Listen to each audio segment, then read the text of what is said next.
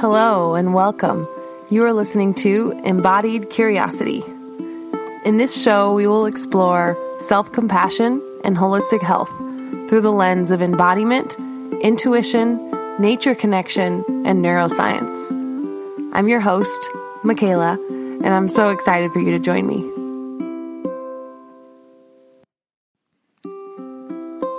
Hey, welcome back. I have been rereading one of my favorite books, Women Who Run with the Wolves by Clarissa Pinkola Estes. This book has been so impactful in my life, and I wanted to share my thoughts and insights as I read through each chapter. This is set up sort of like a virtual book group, so feel free to get a copy of the book and follow along with me. I also uploaded video versions of these episodes on my YouTube channel. You can find my channel by just searching my name, Michaela Rands, or you can click the link in the description. I hope you gain some insights as I share my process with the stories in this powerful little book.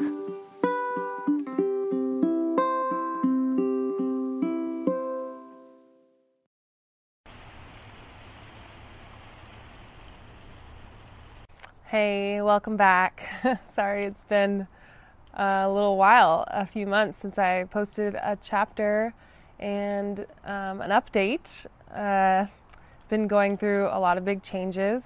Most notably, I went through a really big move recently, and I'm here now at the new place that I live. There's abundant nature. I'm really grateful for that. And just so you know, the weather is very temperamental right now, so even though it feels really good to be outside, it might start raining really loud, so I'm just warning you. But I want to just jump in and discuss the next chapter in Women Who Run with the Wolves. And if you've been following along, I'm on chapter 5. And if you haven't, please go back and watch or listen to the other chapters because I think they really build up to this one. But this one as a standalone is also really powerful.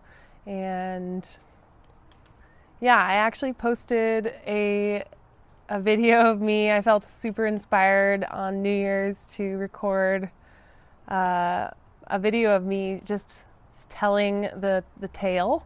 To be honest, I've tried to record my insights and summaries of this chapter, I think 3 or 4 times now over the last couple months, and yeah, I've just always ended with a lot of confusion and frustration, and it is a really hard story to summarize because the way that is told in the book, the way that she tells it, is just so powerful. So I really wanted to actually just read the story how it's spoken in the book.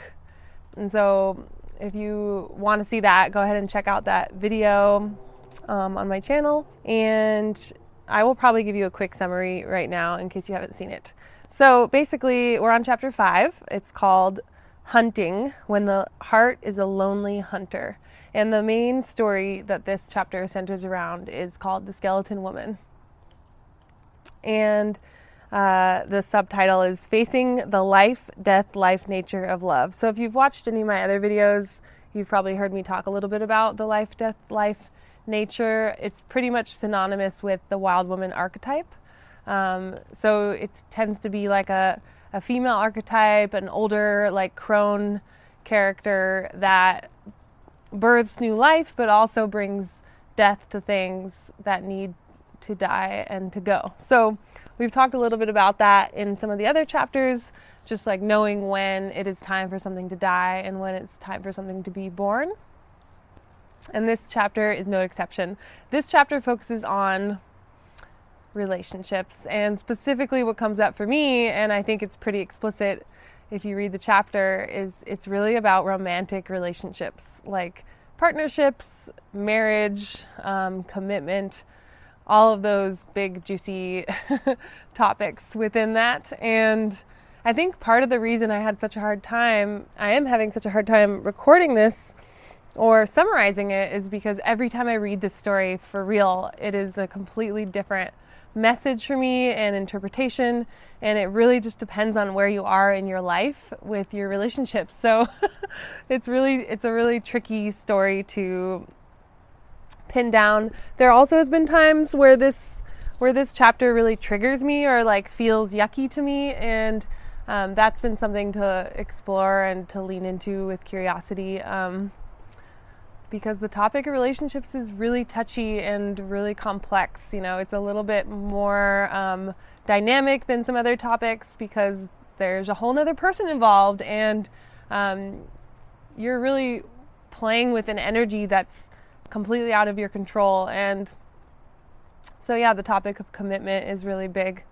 The story of the Skeleton Woman could describe a lot of different things. Actually, this last time I read it, I was thinking about like other things in my life that feel similar, that aren't relationships, other things that you need to kind of lean into or let go of.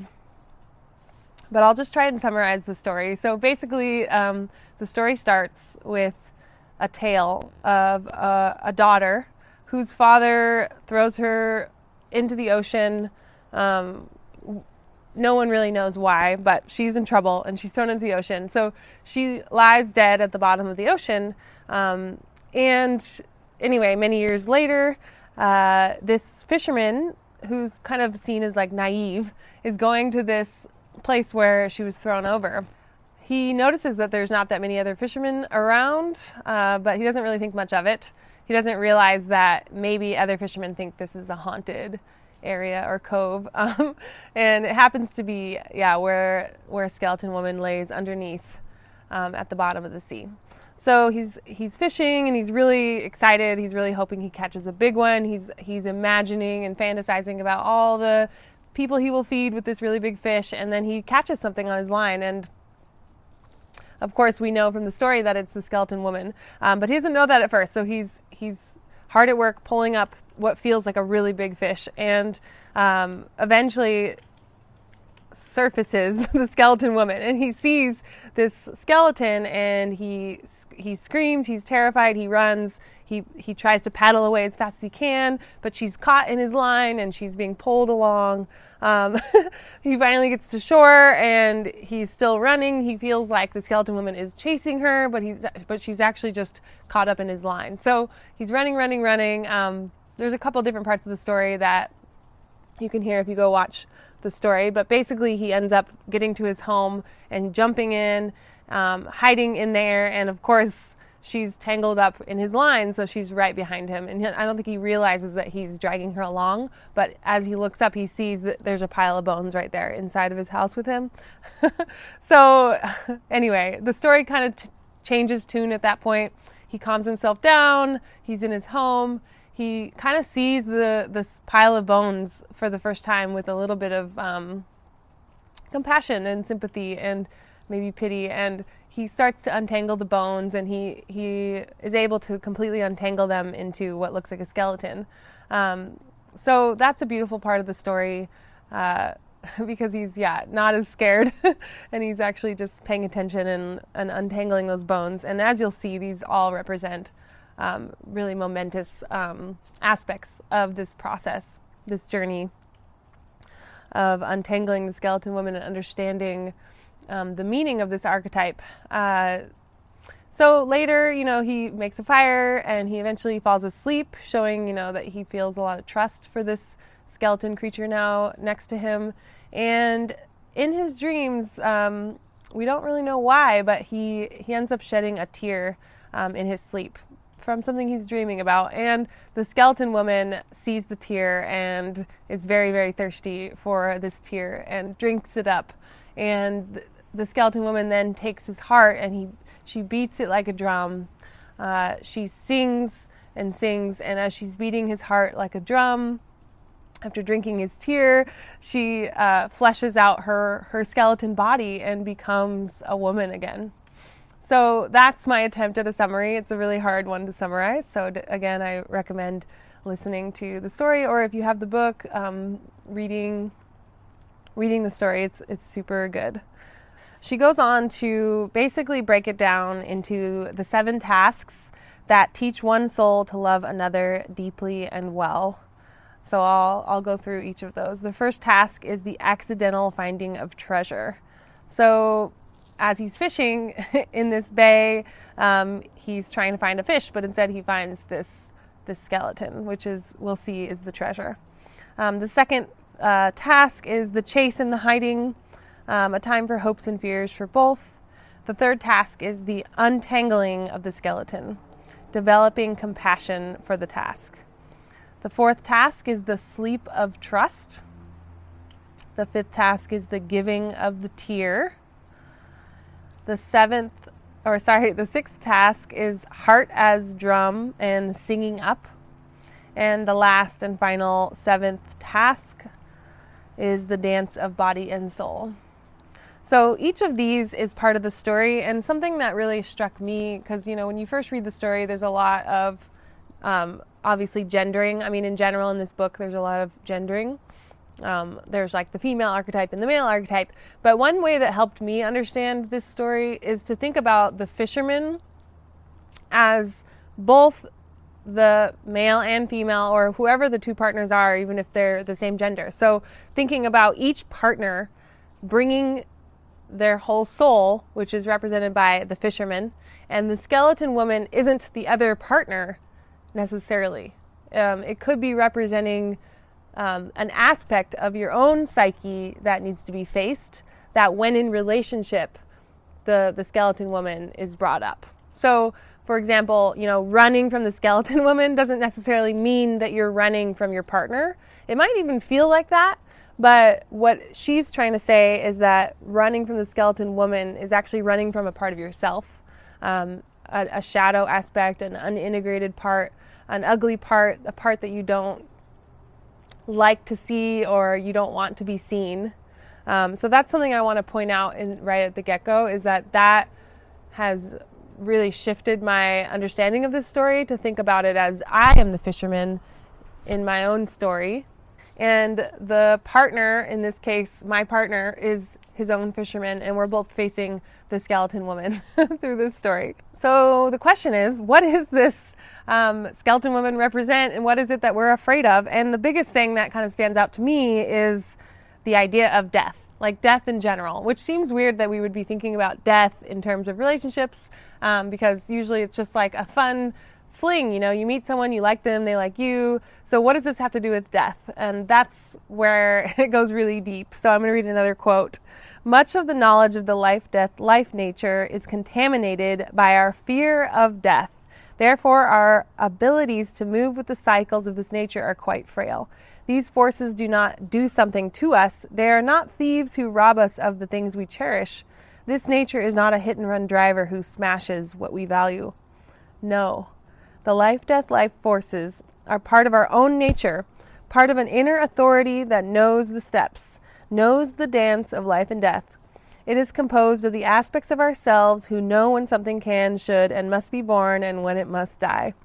It is a deep teacher if we can only learn its tempo. So as you can see here, we're going again into that theme of what must die. So it's not really about physical death as much as it is about letting things that you're attached to, things that you cherish, maybe like the honeymoon period, or your idea of someone when you first met them, and then as that shifts, right? When you first meet someone, just like in the story, you might feel really excited about the idea of catching this really big fish and feeding all of the people, right? Again, it's a metaphor. You might be excited for this partner that you can show off to your friends, whatever. So, but then, soon enough, it doesn't take long, you start to see the imperfections and the illusions dissolve that you had about this person. And yeah, it happens pretty quickly. So that's a really big part of this story, is that some people have a hard time. If you're not ready for a relationship, then you're not ready to see and have compassion and love for the weaknesses in both yourself and in your partner. We pretend we can love without our illusions about love dying. Pretend we can go on without our superficial expectations dying. Pretend we can progress and that our favorite flushes and rushes will never die. But in love, psychically, everything becomes picked apart. Everything. The ego does not want it to be so. Yet it is how it is meant to be, and the person of a deep, wildish nature is undeniably drawn to this task. What dies?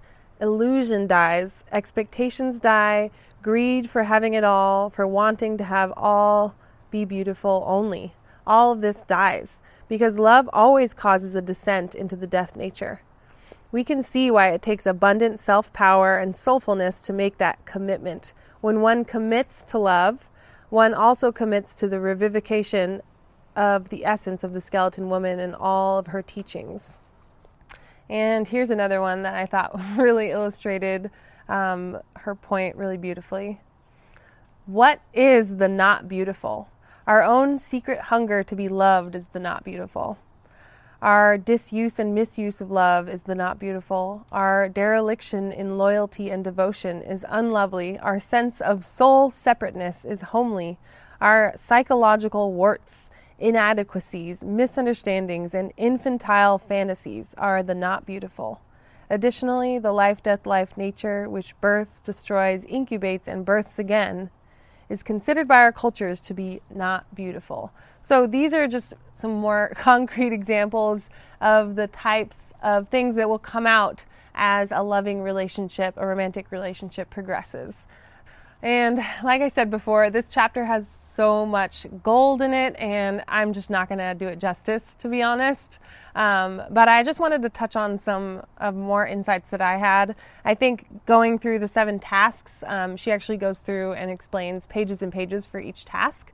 And I found that to be super powerful. Each of the different symbols, the tear, using the drum, singing up, dance of body and soul. Just the idea of dancing and knowing the steps, and how dancing with another person is such an amazing metaphor for this process of being in relationship, but also this process of getting to know the part of yourself that is related to the skeleton woman and the life, death, life nature.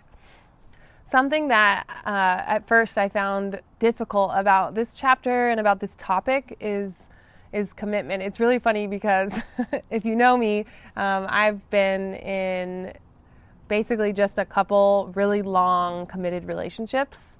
So I appear from the outside to have no problem with commitment.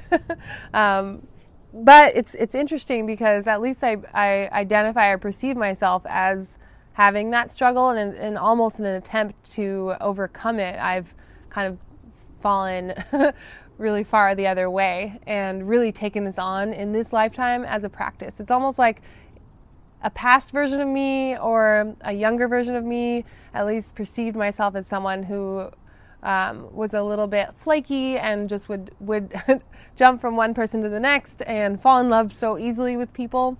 This is all very true of me, and I really relate to the fisherman in that way. It's like it's so exciting to fall in love for the first time, and it's such a beautiful process and energy, and then it gets scary, and then you have to like really deal with another person, and like there's levels, right? Like being together, hanging out a lot, that's one level, but then it starts to really get more intense as you move into like obviously moving in together, and as many years go by, like you just can't avoid facing everything that they also have to face. Like you're really in it together. You're on this boat and you can't get off. You're just going for it. So commitment is a little scary. Like I have a kind of a strained relationship with the idea of marriage, for example, because I just can't at this point, you know, again, I'm open to this changing, but at this point I feel like,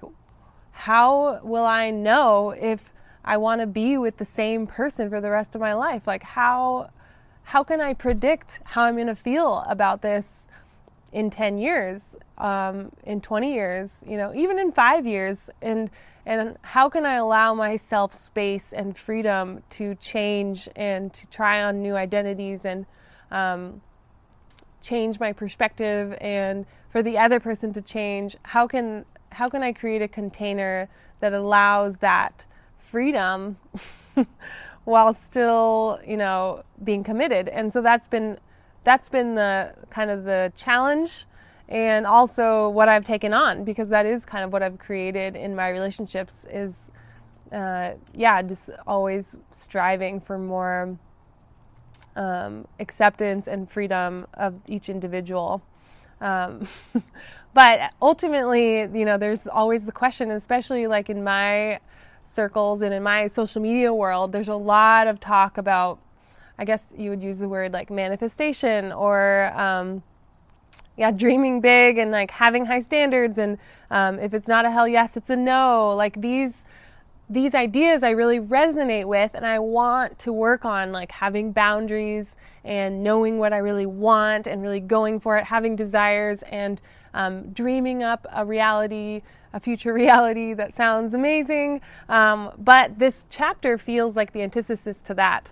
This chapter feels like, when something is hard and it doesn't feel like a hell yes, what do you do? And I would say that in this chapter and in this book in general, it seems that the slight suggestion or leaning is towards staying even when it's hard, staying even when it's painful or when it feels like a no, staying when it feels like it's violating your desires and your needs, and that's really hard. I don't really have an answer for this, so that's why I just wanted to come on here and just tell you that my insights are I'm still really stuck on this topic, and I think there's some kind of magic. Like if I ever believed in magic, it would be related to relationships, because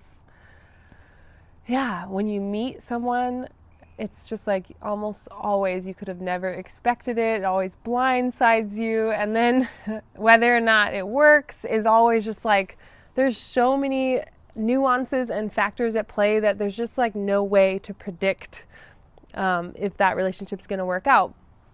And sometimes, someone has all the things you think you want, but there just isn't, you don't really just feel it in your heart or in your soul that it's the right thing. And so it's just really hard and confusing. And this chapter, has it given me more clarity? Yes, it's definitely helped me think more deeply about the whole process of especially starting a relationship. Like I would recommend if you're in the first, let's say, year of a relationship, this chapter is going to bring up a lot for you and a lot of hopefully insights. But I guess my only caution would be in one of the triggering parts is like if you are in an abusive relationship or where it's like physically abusive, verbally abusive, where you're really unhappy a large majority of the time, then I would say that's where leaning into commitment is maybe not the best. And that's what's so tricky about this chapter is she doesn't really address that. So, but I do agree that a lot of people do run away from relationships right at the moment they start to feel hard because they think like, oh, if it doesn't feel good, then it's not right. And I definitely would agree that in my experience, there are definitely times in my relationships, my current relationship, where it doesn't feel good, and maybe even for a longer period of time. But I can say right in this moment, and I've said this many times throughout the relationship, that once that time passes, there is a strengthening and a deepening and so much learning and so much growth that I experience and my partner experiences because we leaned into that and because we didn't run away. And in this moment, it feels like, wow, like I am so grateful that I stayed and that I leaned in, even when maybe everything inside of me told me to run. And she brings that up in the chapter too, like, what do you do when everything in you tells you to run? And that's what's so hard, is because she also advocates listening to your intuition. So that's why I'm not really sure where I stand on this topic. But I would say in most instances, whether it's like your career or what you want to do with like your health, or there's so many topics, right? Friendships, community, there's all these topics where we're listening to your intuition is really important, and for calling in your desires and having everything you've ever wanted. But with relationships, it's really hard because yes, you should call in your desire. You should consider where your standards are, where your boundaries are, what is a red flag, what is a deal breaker. These are all things that are important to consider. But ultimately, I don't know the answer to this question, but ultimately, is there always going to be a time when it feels like a no and you just have to stay, and then that changes back to a yes? That's the puzzle. So I don't know. I would love to hear some thoughts. I have a bunch of questions for this one that I'll share down in the comments, but I'm going to read them out. They're actually directly from the book. So I will read those now, and then please help me tease this chapter apart. So the first question is, what must I give more depth to today in order to generate more life? So this question, again, could apply to so many things. Like I could give more depth to how much time I spend on my screen, I could give more depth to like all of the millions of project ideas that I think I'm going to do, or hobbies that I see myself doing. But if I were to focus on my relationship, what must I give more depth to today in order to generate more life? I think it's constantly about, for me, giving more depth to my expectations of my partner being something he's not, my expectations of my partner staying the same, like just constantly allowing those expectations and those illusions to die and to fall away. Number 2. What do I know should die, but I'm hesitant to allow to do so? This question's really similar to the first one, so I might not even add an answer, because there's definitely like a hesitancy to letting things die, always. It's always hard, and I don't know if that's the culture or if that's my personality or if you guys can relate to that. I don't know. So what do I know should die, but I'm hesitant to allow it to do so? In my own personal life, this actually has nothing to do with relationships, but I am definitely going through some deep identity. I don't want to call it a crisis, because I feel like I'm aware of what's happening and I feel okay about it, but it's still hard, which is just like these things that I've identified myself as that are no longer true. And it's as simple as like, I thought I was a Vata dosha, and now I'm like becoming more of a Pitta dosha. So there's just little things that are shifting in my own world and my identity that I am hesitant to allow to die, because I got to know who I was so well. But that can definitely apply to partnership. All right, this one's just another follow-up to those two, which is, what must die in me in order for me to love? So I'm not even going to add an answer to that. I think I've already answered that. Okay, a couple more just on the not beauty aspect. What not beauty do I fear? For me in relationships, it's been hard, because I feel like if you've ever learned about attachment theory, I've kind of gone back and forth, where in some ways I definitely have some secure attachment, but I have both avoidant and anxious on different occasions with different, I guess, interactions. And so those are both parts that feel not beautiful to me. Like when I feel distant and I push someone away and I resent them and I create hateful stories about them, that is my avoidant showing up. That's not my highest self. That's not the self that I know as like a compassionate, loving person. And also on the other end, when I cling and when I need and when I can't, allow to be, that's another not beauty that I fear. I'm going to leave you with the last one. Of what use is the power of the not beautiful to me today?